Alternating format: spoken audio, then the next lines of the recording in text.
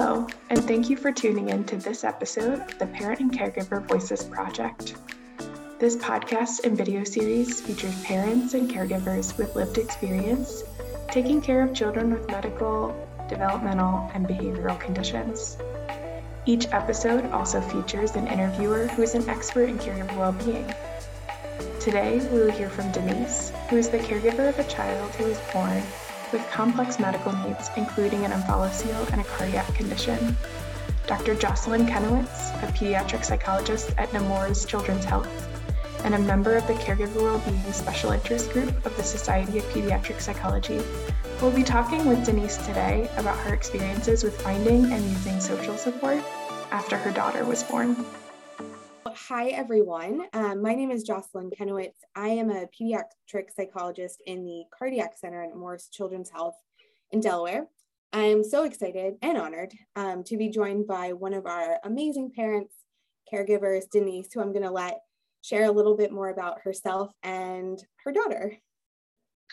Hi, my name is Denise Avila. I am the mother to a little girl named Maya. She is a 2-year-old now, but she was born with a giant omphalocele and cardiac defects. She had a large BSD, small ASD. Her heart kind of worked backwards. She was originally supposed to go to the NICU when she was born. The omphalocele contained her liver, small intestine, gallbladder, part of the stomach. And I think that was all. And I always say that, it's no big deal. Yes. And as I've gotten to know you, Denise, I know too that you have had to navigate the ins and outs of multiple hospitalizations, multiple outpatient appointments, different specialty providers, and in addition to that, developmental support for Maya too. So you have become an expert in supporting Maya's needs and advocating for her. And I'm just really excited to hear a little bit more about your experience. And I know today we're going to focus a little bit on social support in the context of all this, but you have really become an expert in living your life while advocating for Maya, getting to all these appointments, and creating a happy and healthy childhood for her, even with all this going on. So I know you're going to have so many wonderful things to share, and I'm excited to send those out to the world a little bit. It's definitely a different world than I expected to be in. I learned so much. Obviously, you met me at the beginning of her second hospitalization. I was very too empathetic. I was very emotional about everything going on. I hated everybody. And I think I had told you that at the beginning. I was pumping. That was one of the few things that I could do for her at that time. So she was always attached to the monitors. But I was very much in a shell. I never left her hospital room. I didn't talk to anyone. I hated the nurses. I hated the doctors. And I was just not in a great place, because when you don't have anyone to share and anyone to talk to about it that really understands where you are, it's not easy to conversate with anyone else that you might know, because they don't get it. They're going through normal developmental issues with their kids, or a regular doctor's visit just for shots, versus you where you're hey, my daughter can't get off respiratory support. She's not eating orally. She's just getting fed through NG tubes. You can't bond with a lot of other parents over things like that. Mm-hmm. Yeah, I think you started off with some really good points in that you're in this world. It sounds like you're in this world alone, right? And it's a really lonely place to be. And correct me if I'm wrong, but it sounds like part of this experience was, I can't relate to the people I used to be able to relate to, or I couldn't relate to anyone. You couldn't relate to anyone? I couldn't relate to anyone. Mainly because Maya, as I mentioned, she was born with the giant omphalocele and then the cardiac defects as well. I couldn't bond with either kind of groups that I would find completely. because a lot of the children within a cardiac wing are definitely going through harder things. Like, I learned as time went on that her defects were more like a scraped knee compared to a lot of the other issues that most of the kids in the unit faced. But she was exclusively like a cardiac wing kid because her heart is so important, versus trying to bond with other like omphalocele parents where I just couldn't bond. I couldn't relate because all I knew was like the cardiac wing. And for them, a lot of their kids have like terrible respiratory issues versus me, where I was in this very like middle place and I just couldn't find anyone to like relate to. So it always felt so alone. Like I could bond with someone, but only to an extent. And I know your family is also a big part of your life. And because of COVID going on throughout this, I know they really couldn't be at the hospital throughout this, but you would talk to them a lot. They were present throughout so much of this. What was support like for them, or what was that experience like for you in terms of trying to navigate those relationships with your family while you were going through all of this? What did you feel like you needed from them during that time, and what was that like for you? At that time, it was really hard to figure out what I needed because what I needed couldn't be offered to me. Because unfortunately, Maya's worst peak, like, of her health was actually during the pandemic. So then I was alone, like utterly alone. The only people that really could offer support were the nurses, the staff, the only people that saw everything that she went through, and like they knew what I was going through. My family, her dad, just a lot of people like couldn't really offer me any support. And I mean, they can try. People on the outside can always try to like give you support, but they can't fully support you in the way that you need because they don't know and they can't see. So hopefully no one else goes through a pandemic issue like this, because that is the roughest. Yeah. How did you, and so it, you know, the other thing I think you're speaking so well to is that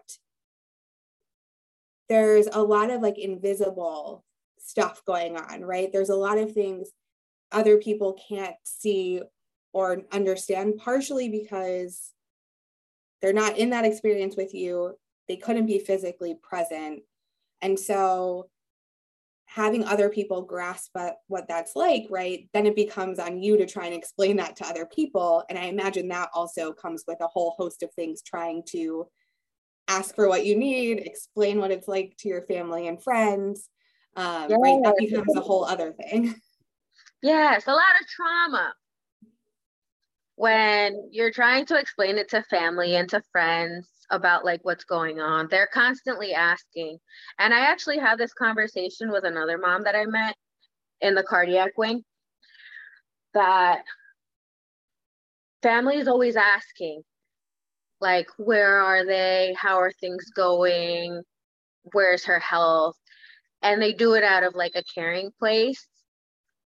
But for you, it becomes something so frustrating, because to an extent it starts to feel like, God, can anyone just like for a moment pretend that she's normal?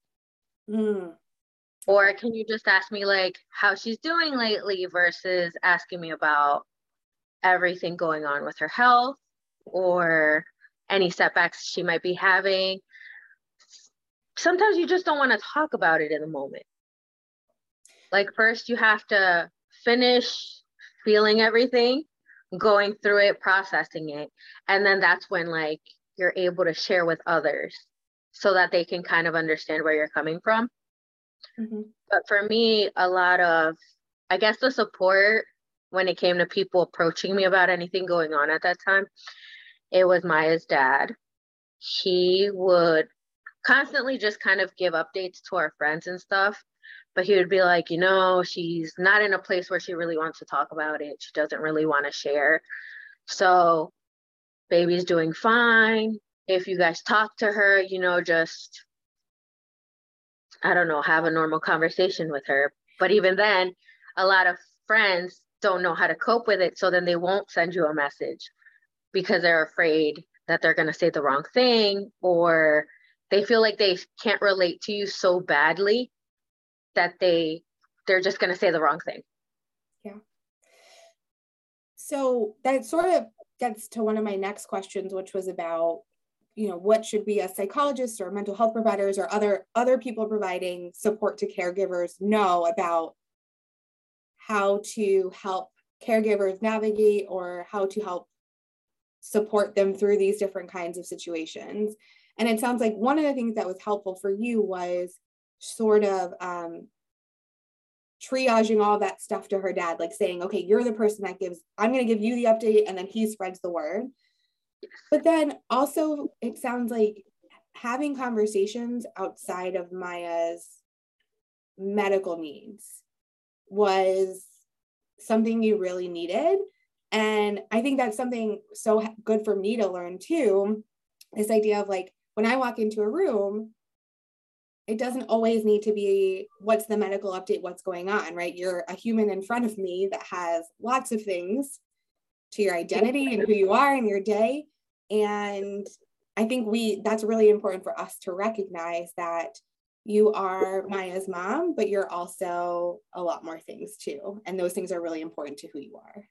Yes. But also sometimes even just making the parents feel like parents, like normal parents, not like medical parents or medical caregivers all the time. Mm-hmm.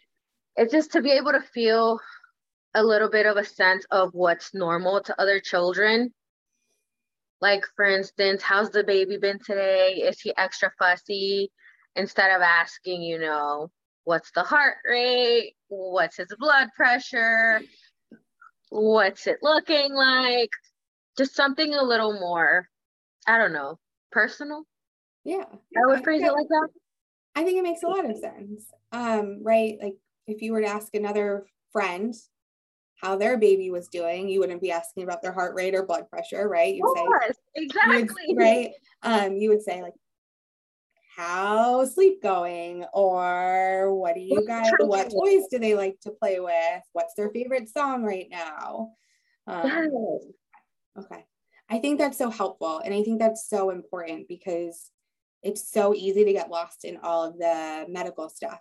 And I think, like you were saying, right, the social support around that is you sort of had these two opposite experiences going on. Either people would just sort of not ask you at all, or they would only focus on the medical stuff, right? And so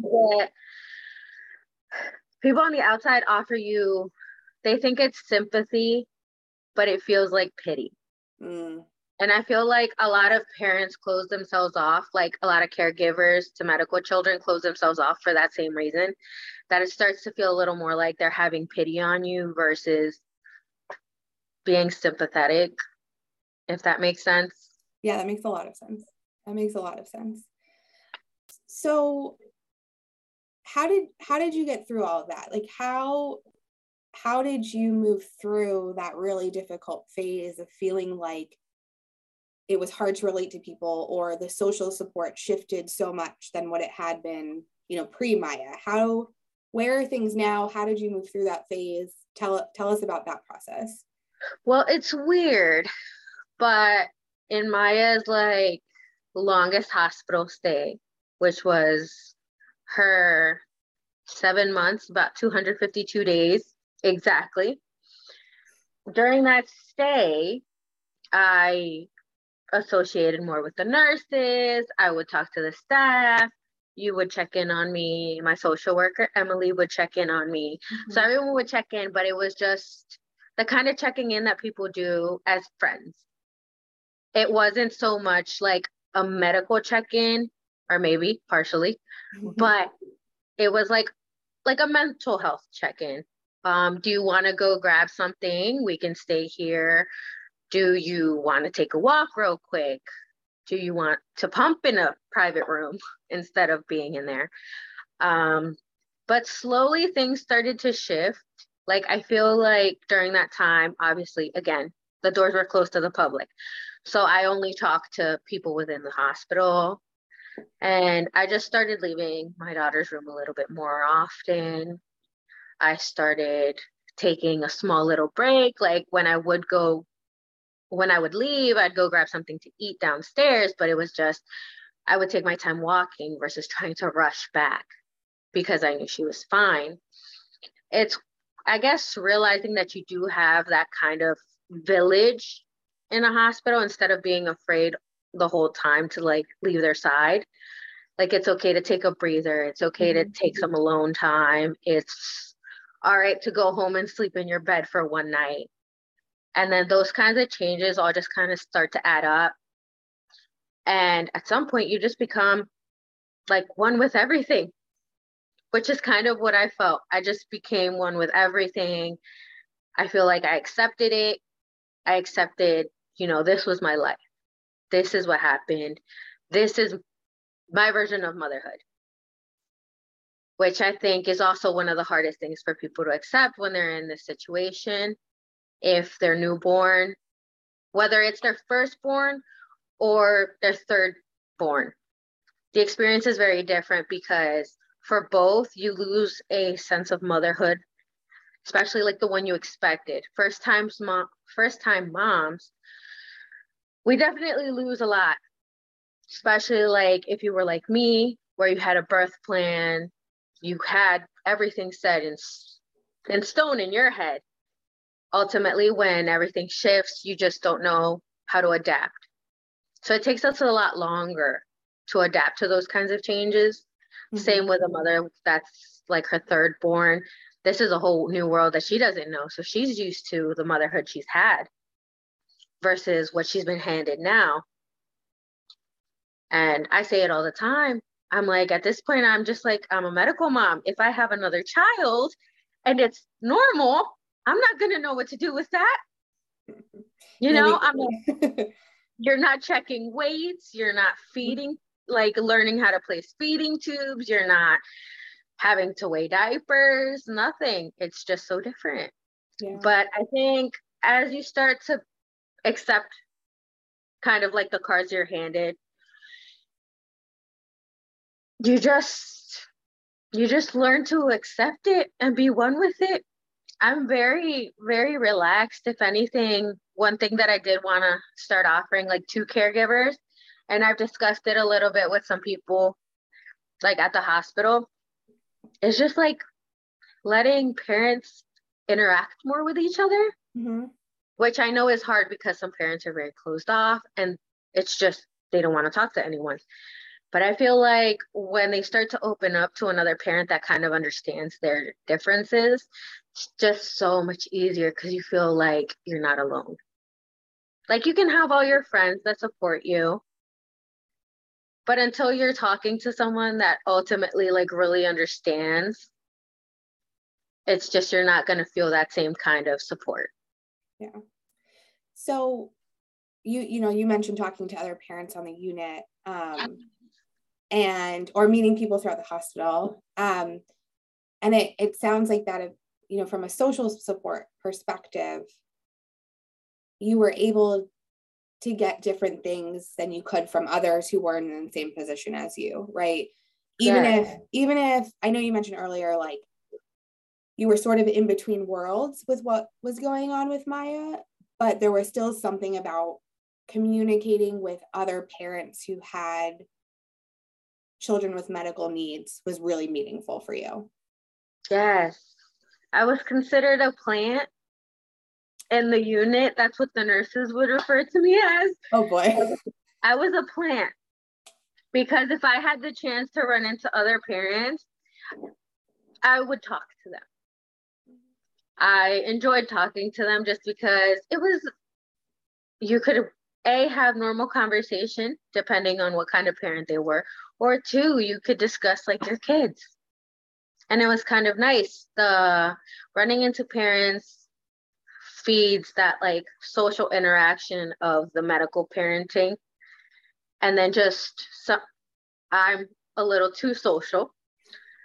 And so I talk to everyone. We're talking custodians. I talk to the cafeteria staff, the desk people at all the entrances. And they offered normal conversations, like personal conversations versus just focusing on the medical aspect of everything. So I feel like getting a balance of both really helps like your mental health as a caregiver. I'm hearing that word normal a lot from you, right? Like normal conversations, normal interactions. And again, right, that question for me and other people in my position, or those who want to learn more about supporting caregivers, right?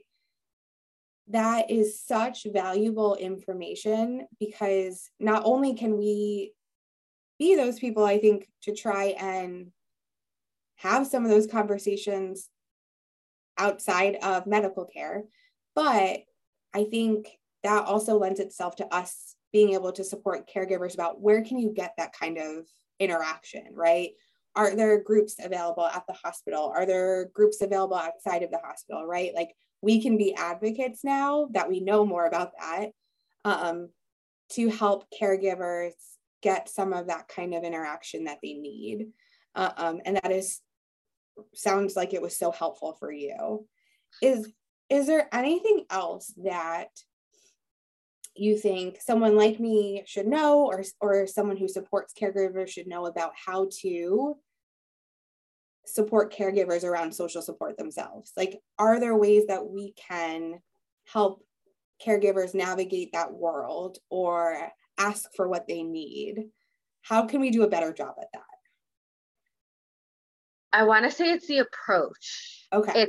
It's not necessarily like you guys are doing or approaching the parents in the wrong way, you know?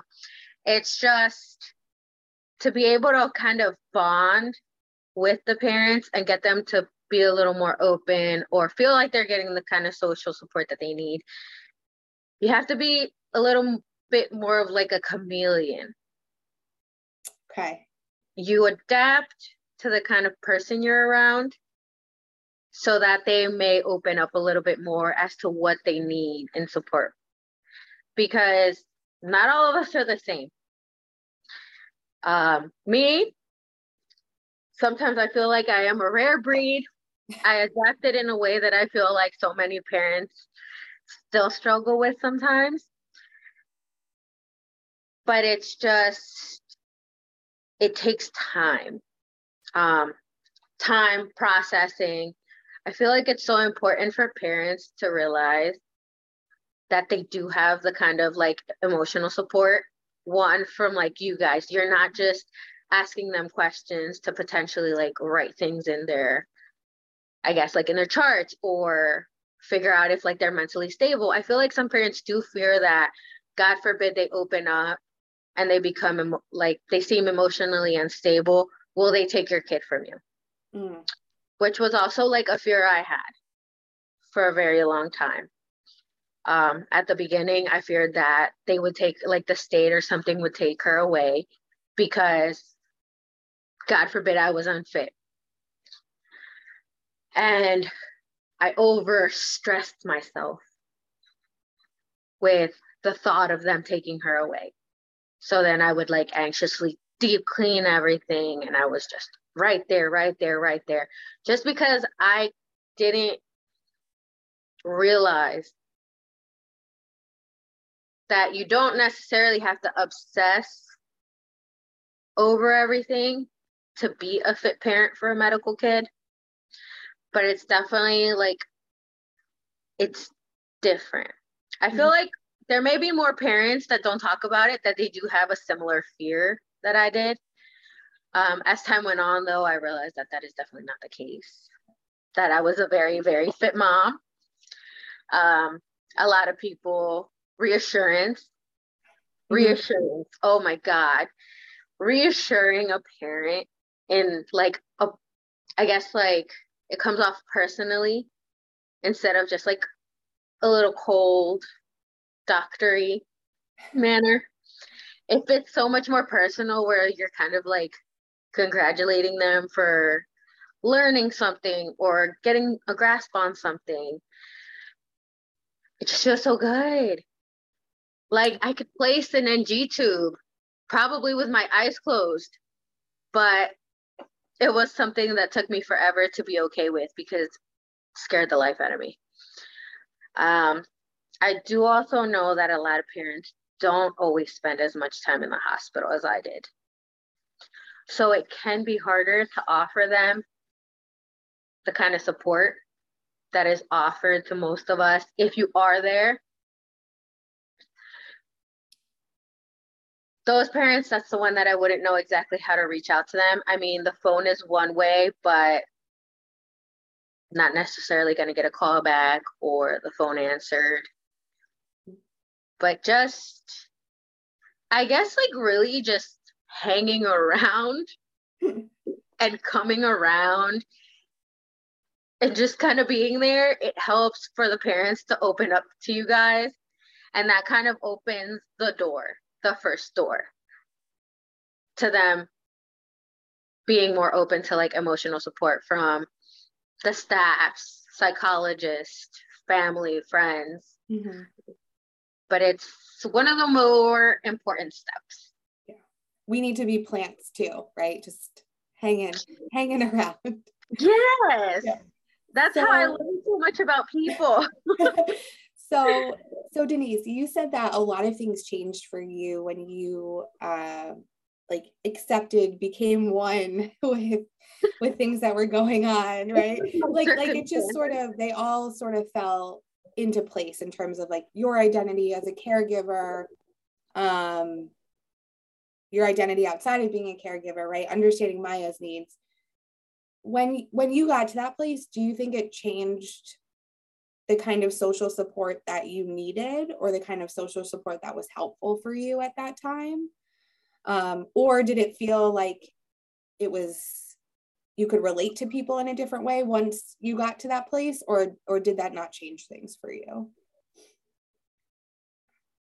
I think once I accepted my role, and it was like, it became my whole role. And it still kind of is, like being a caregiver for her, it actually like consumed my life. So that's something that I am dealing with now, because that's all I really am. And that's kind of what people just see you as from then on.